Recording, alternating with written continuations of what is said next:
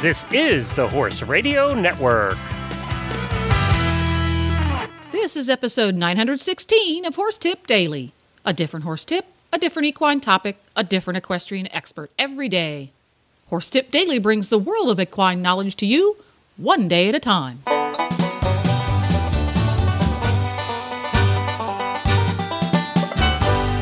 Greetings, horse people. Coach Jen here, and thanks for tuning in to Horse Tip Daily. Today's tip is an excerpt from the Horsemanship Radio Show.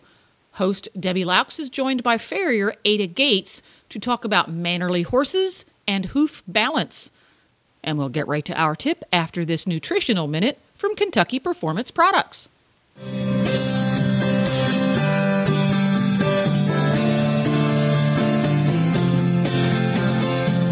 Hi, Glenn the Geek here from the Horse Radio Network, and I'm here with Karen from Kentucky Performance Products. We're going to talk about omega fatty acids in equine nutrition. Called Contribute. That is it's a combination of fish oil and flax oil.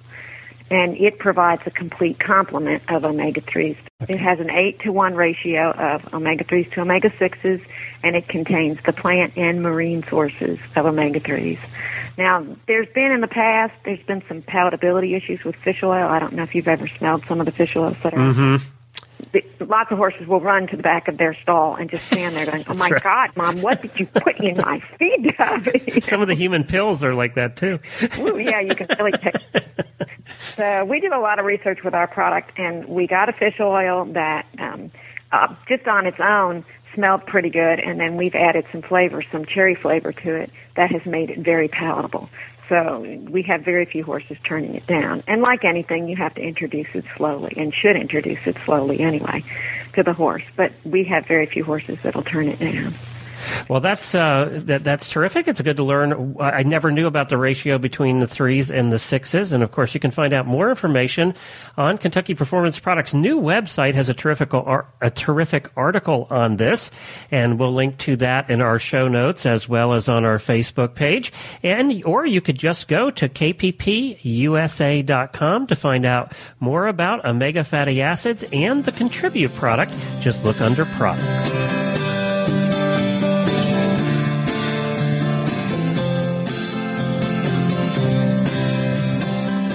So how much is horsemanship needed for farrier work? Well, I think it's critical, and I think there's sort of an unhappy area where the horseshoer arrives to do the work on the horse. He's not expected to train that horse. The horse is not well behaved, and so even though the horseshoer knows how to handle a horse, that's not his job. His head is down there close to the feet, which are, as you know, the protective devices of the horse. And horses will kick and leap and jump and jerk their feet a lot, and it's upsetting to the farrier. And it's hard for a farrier to stay calm and keep patience when he perceives that the horse is not well behaved because he has not been well trained, or he's not being well handled at the head.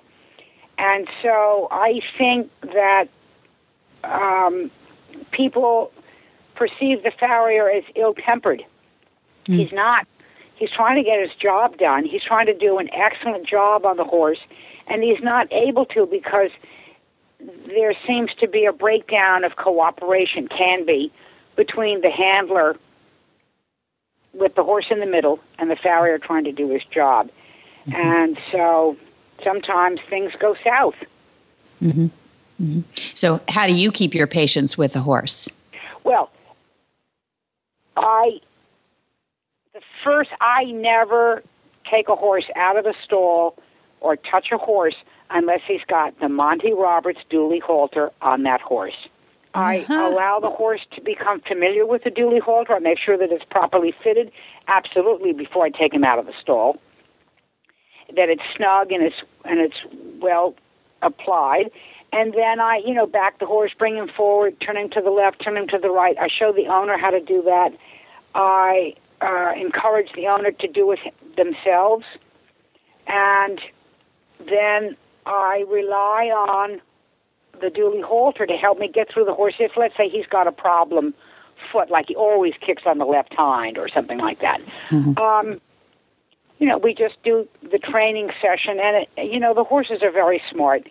They get one or two reprimands with the dually halter, negative consequences, and they usually just calm right down. Mm-hmm. So well, again, I think what I'm hearing you saying, if I'm hearing it right, is that you're training on that horse a bit. And I always hear Dad say that he doesn't think it's fair that the farrier shows up to train on the horse, that the owner should have that horse prepared a bit. What do you think on that? I couldn't agree more. But I think you almost have to do it as a self-preservation device. Yeah, it is.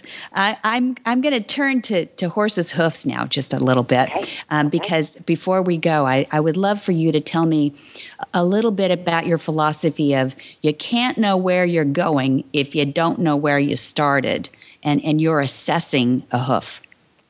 You're terrific, Debbie. That's absolutely right.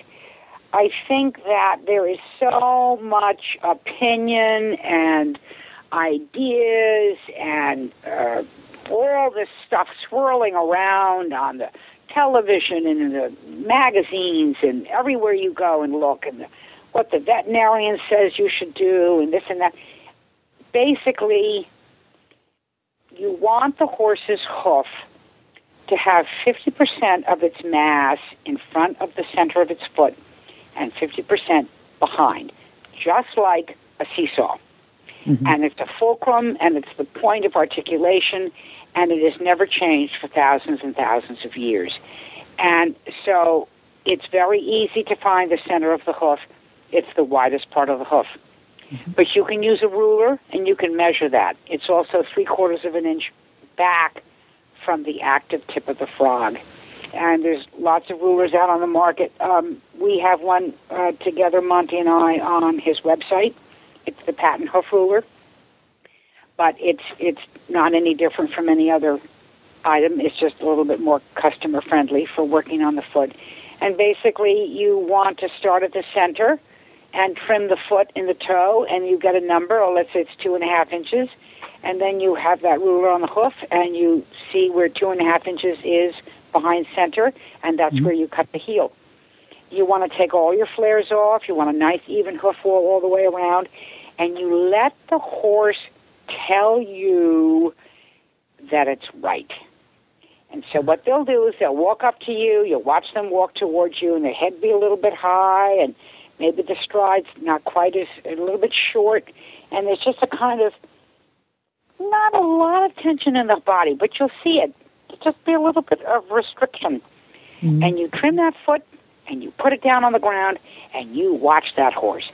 The head will drop, the ears will go forward, the eye will soften, and sometimes they'll exhale air out of their belly. Nice. Mm. And then you trim the other foot exactly 50-50. You also want to see that you're 50% to the inside and 50% to the outside. That will follow. You want to do the front back. That's the most important to start. And then walk that horse away, turn him around, and walk him back towards you. And he'll walk like a dream. Mm. He'll be soft. He'll be relaxed. The foot will stride out. The shoulder will soften and become more loose. He tells you every time. Every time. Well, there you go. You can listen to Horsemanship Radio every week at horsemanshipradio.com. For more tips on everything from do-it-yourself fly spray to teaching your horse to get to the base of a jump, go to horsetipdaily.com and look for the topics drop-down menu on the left. And now you can have all of your favorite Horse Radio Network shows with you wherever you go with the free Horse Radio Network app for iPhone and Android. Just go to your app store and search Horse Radio Network. This podcast has been brought to you through the generous support of Kentucky Performance Products. Find them online at kppusa.com. The Horse Radio Network and the Horse Radio Network hosts are not responsible for statements of guests or their opinions. Use your own judgment when listening to the tips provided by the experts on Horse Tip Daily.